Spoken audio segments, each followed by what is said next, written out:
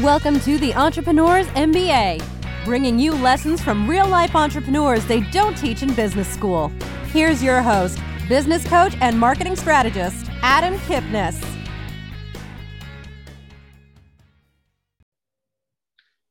In growing a business, there's really three things that are critically important.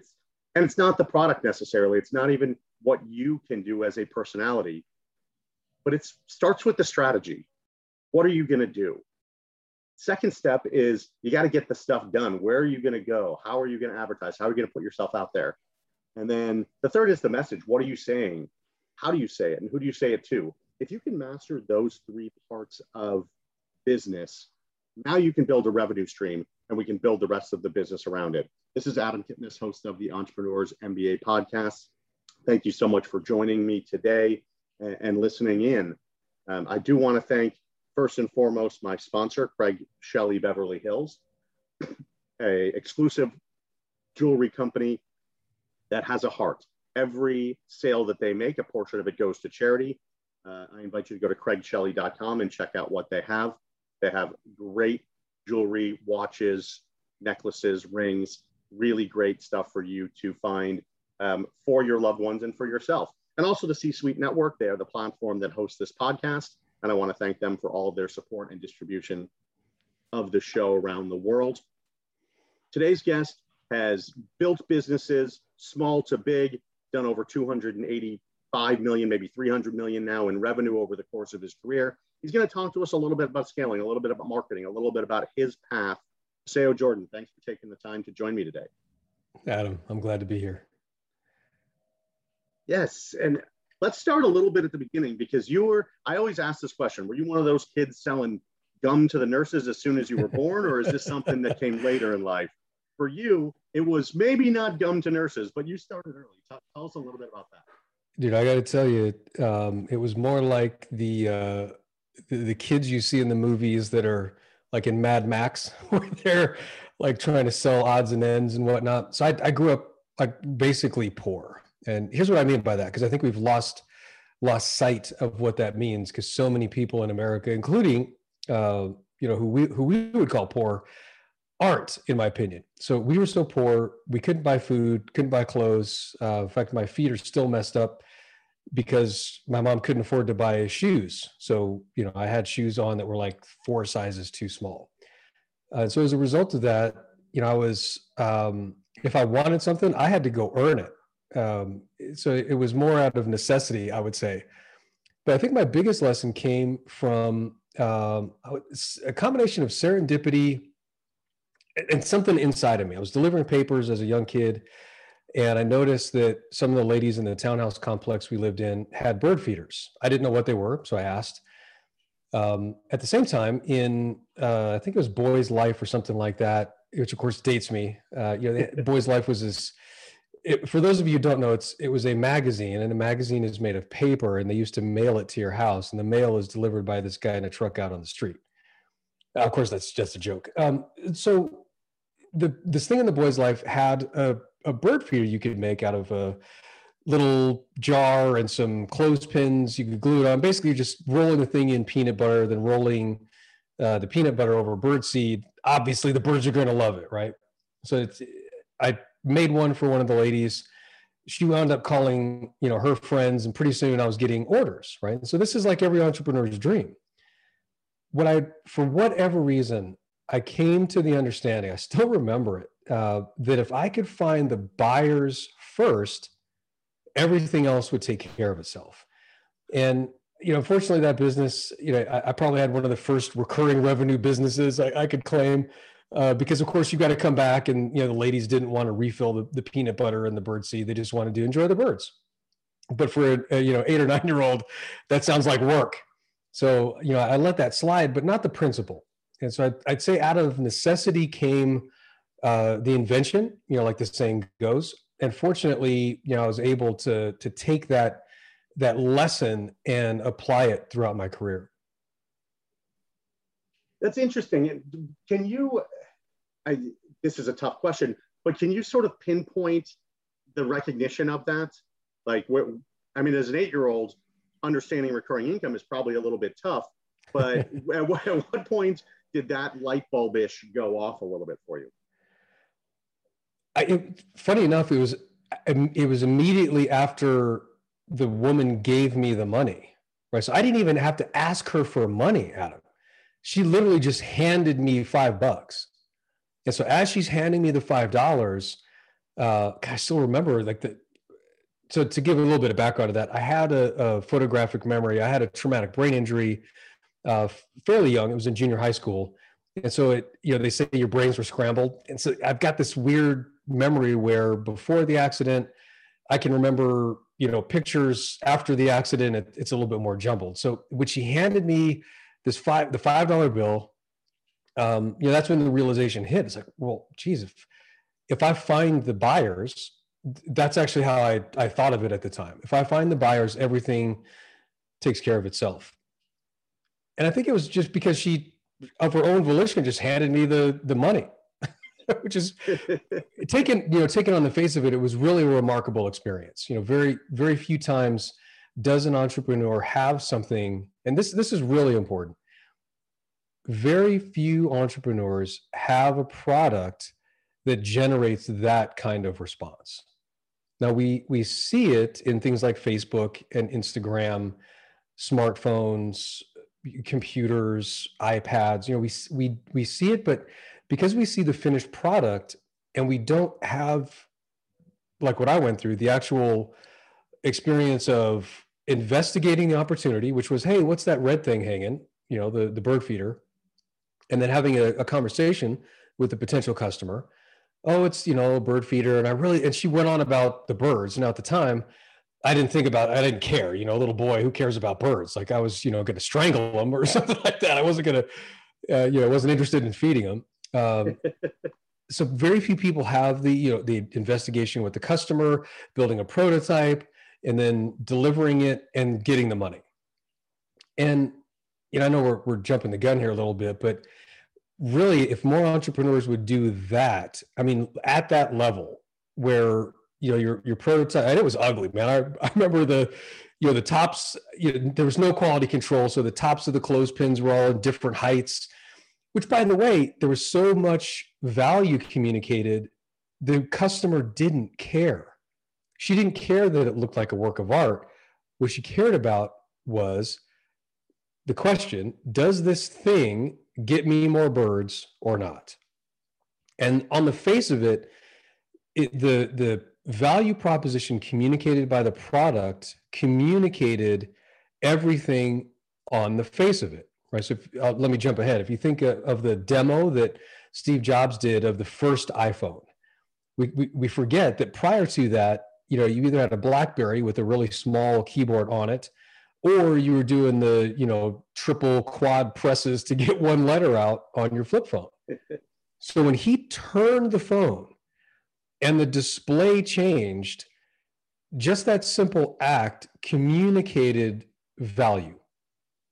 And so on the face of the product, so much value was communicated that the customer felt compelled to give me money. It was all of that, built into one. And I'm not saying that my little 8-year-old brain conceived of that, but as my experience in entrepreneurship developed and I was able to certainly repeat that process, I came to realize, if you will, this is like a maxim of business. This is a universal law of business that if your product communicates value truly, then people will just give you money. Now, here's the challenge. That's a really high bar. And it's not that you have to have that to get into business, but if somebody has dreams of, we throw around things like, oh, this is the next Facebook, I typically roll my eyes and say, okay, no, it's not. And I know it's not because when I see the product, like it doesn't communicate the value. So if you want something to scale like Facebook, it's got to reach that high of a bar. If you want something that's going to do less than that, which trust me, there's plenty of room between 0 and Facebook, right? Because you're talking about like hundreds of billions, in terms of what they've been able to get in backing and revenue and all that. So this is a wide range of possibilities. So backing off from that, it would be, okay, if you show the product and they don't get it right away, what that's telling you is that it's going to take more work to get your product to market. And on the work side, obviously, regardless of the product, if somebody works hard enough and smart enough, they can make a business out of something that people don't even want. But that's really hard to do. So where do you fall on the if you build it, they will come versus find out what they want and then go build it? I've got a rather extreme position, which is build it and they will come is a great sounding cliche from the front of the room, somebody on the stage selling you, a load of books or a load of courses. And there's a reason for that. It's that, probably 80% of the people that are thinking about doing something probably aren't. They're not going to take the risk of going out there and starting a business in a meaningful way. And they're really more interested in the process. The process meaning going to the seminars and buying the books. But from my perspective, in the sense of let's go like actually do something, that's a waste of time. So really it comes down to a rather harsh conversation, it seems, for most people of, are you really interested in building something, or do you get satisfaction out of the possibility and that excitement that comes from the possibility? And that's of course a personal decision, but since I'm focused on the practical and actually helping people that want to do something, if somebody is going to go do something, and that could be just having a conversation about the product with a potential customer, building something and then going back to that customer and seeing what they think of it, then it's build it, insert multiple iterations of your attempts and failures, and then they'll come. That's the cliche misses the middle part, right? And even when you see in the movies when they try and communicate that, I'm thinking of the Kevin Costner film, I think it was Field of Dreams. Yep. The dude had multiple iterations of the field, right? So he tried multiple things. And again, this is because in our world it's so easy to see a finished product, that we miss all the multiple prototypes and attempts. Like most people didn't see where Facebook started, which was a really cheesy website called Hot or Not, which in true college kid fashion was there just to judge how hot somebody was.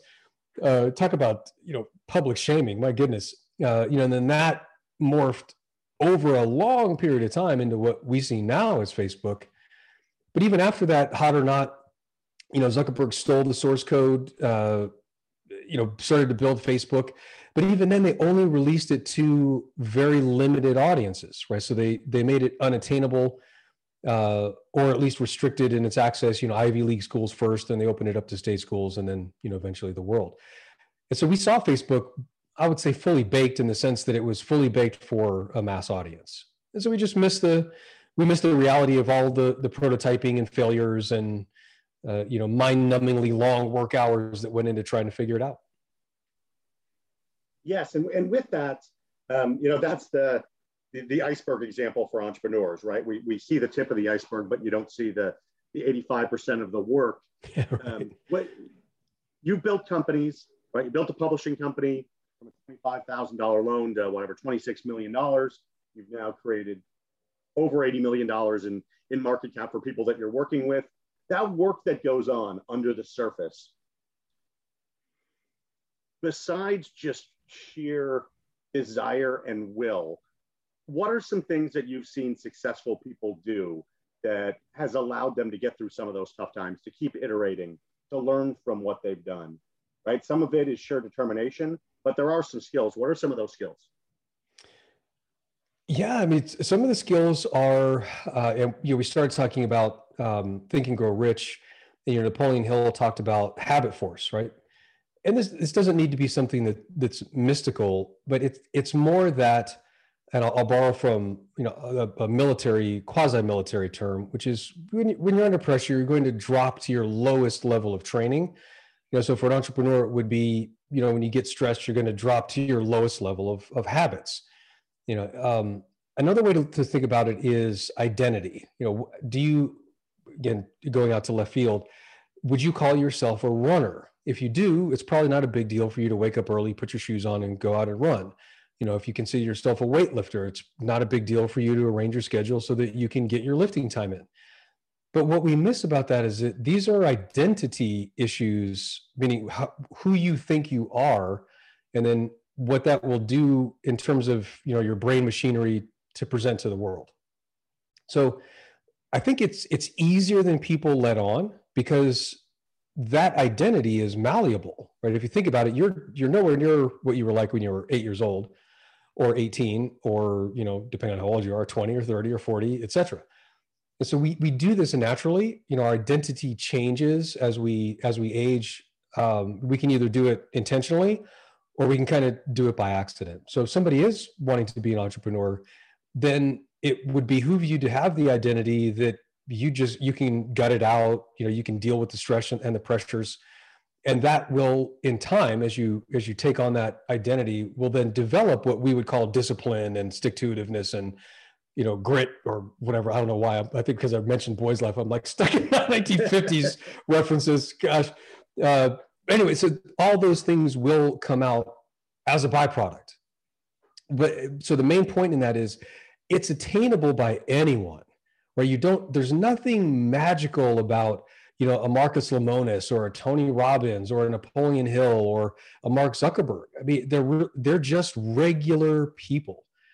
And so the message that I like to communicate to entrepreneurs is that you can do it. You just have to do what's really necessary, not what, is theoretically necessary. How do you know what's necessary? Well, the easiest way to do it is to, take a look at past success, and then ask a very simple question. We learned it when we were 3, which is either why, or what I call the adult version of that is, how do you know that?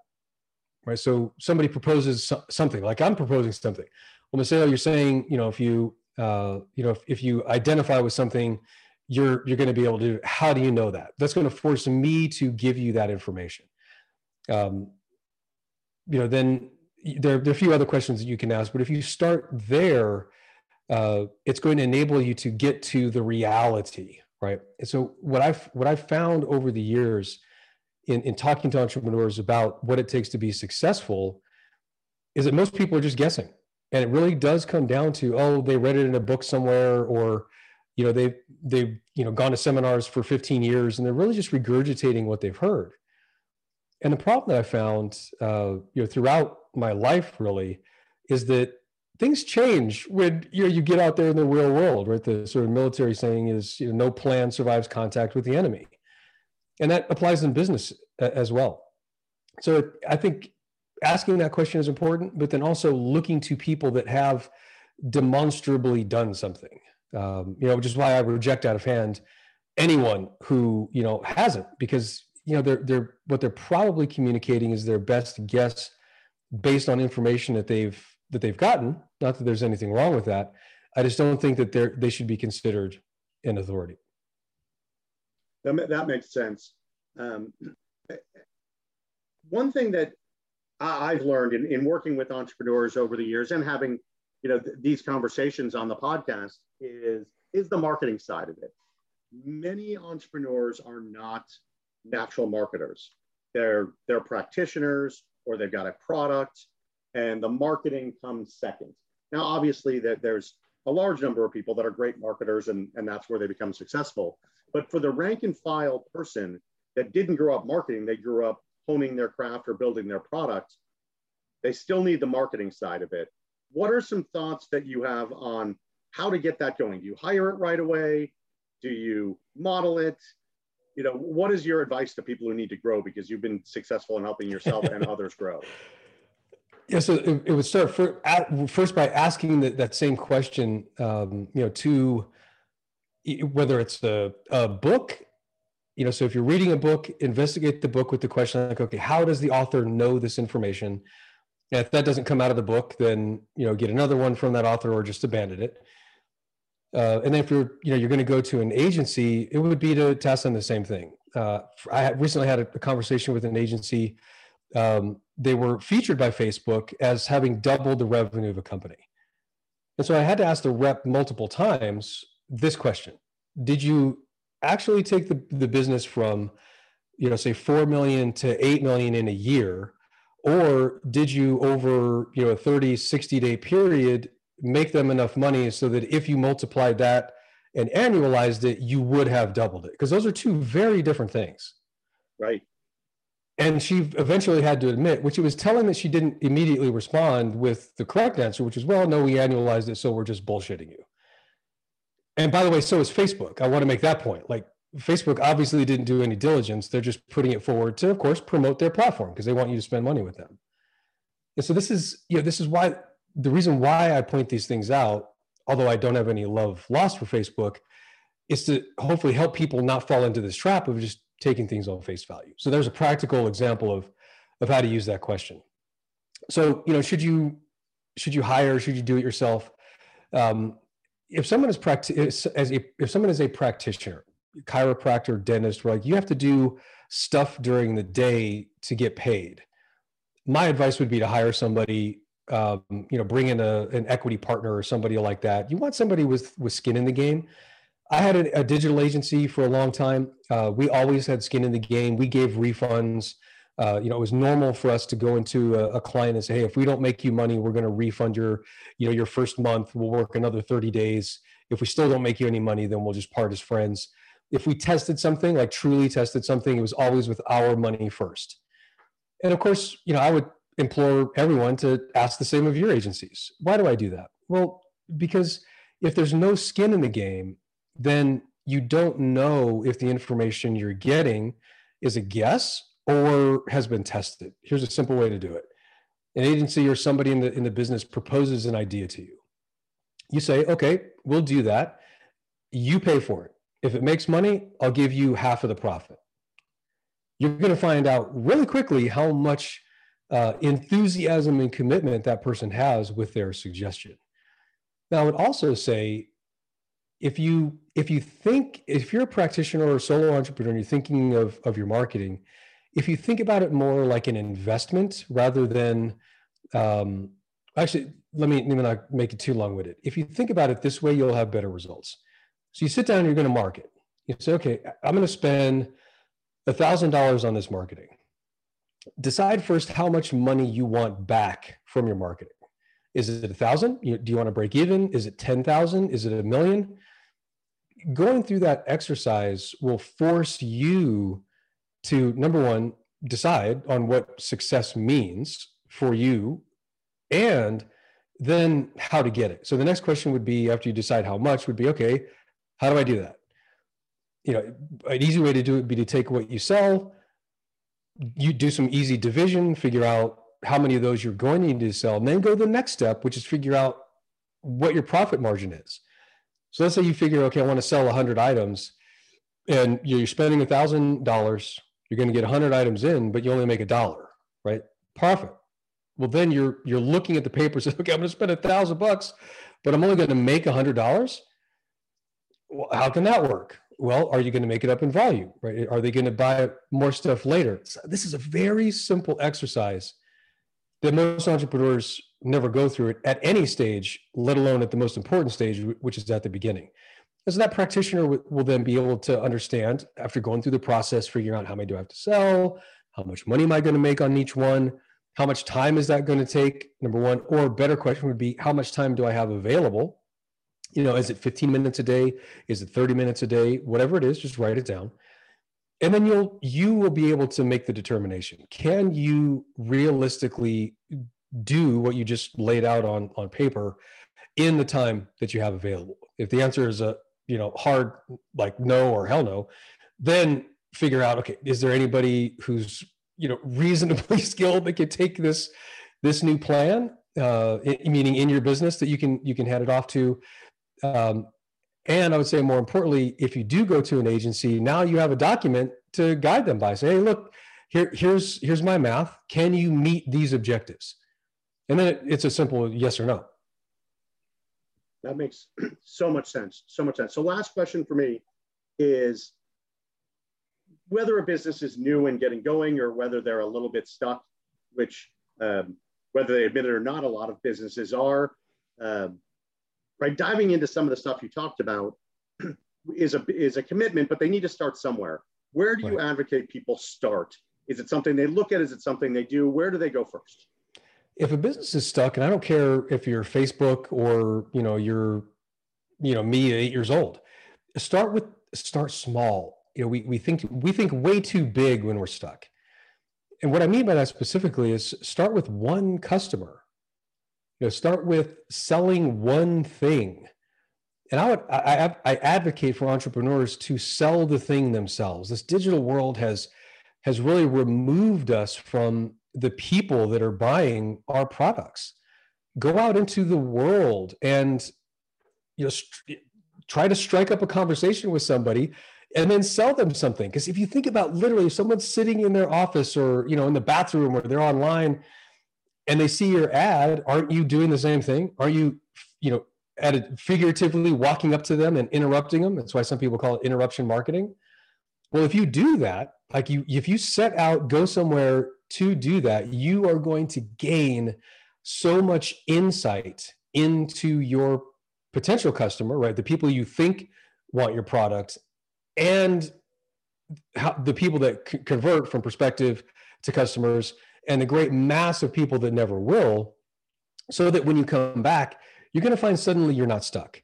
And in the last 10 years, I've dealt with a lot of companies. I was a confidential CEO, CMO.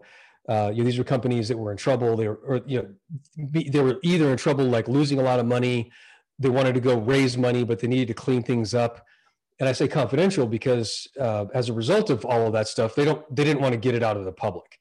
So I've got NDAs, which is why I don't talk about a lot of those things. But in every case, what I saw were entrepreneurs that went from, like me at 8 years old, talking to their customers, and they're in their business, understanding what people want, to this monolithic thing where all they look at is their Facebook account or their Google account. And they're making decisions on the data that they're seeing, which is fine and it's meaningful, but the data by itself is worthless, right? It's the people that are on the other side of the screen that are making the decision.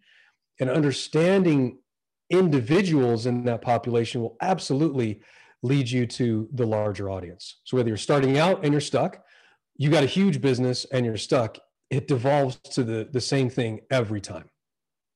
Makes so much sense. Really appreciate the content, the history, everything that you've given us. Maceo Jourdan, thanks so much for being with me today. Adam, it was a pleasure. Definitely. And thanks everyone for listening to the Entrepreneurs MBA podcast. You've been listening to the Entrepreneurs MBA. Download Adam's free book, How to Make More Money in Your Business, at www.freebookfromadam.com. This podcast is a part of the C-Suite Radio Network. For more top business podcasts, visit c-suiteradio.com.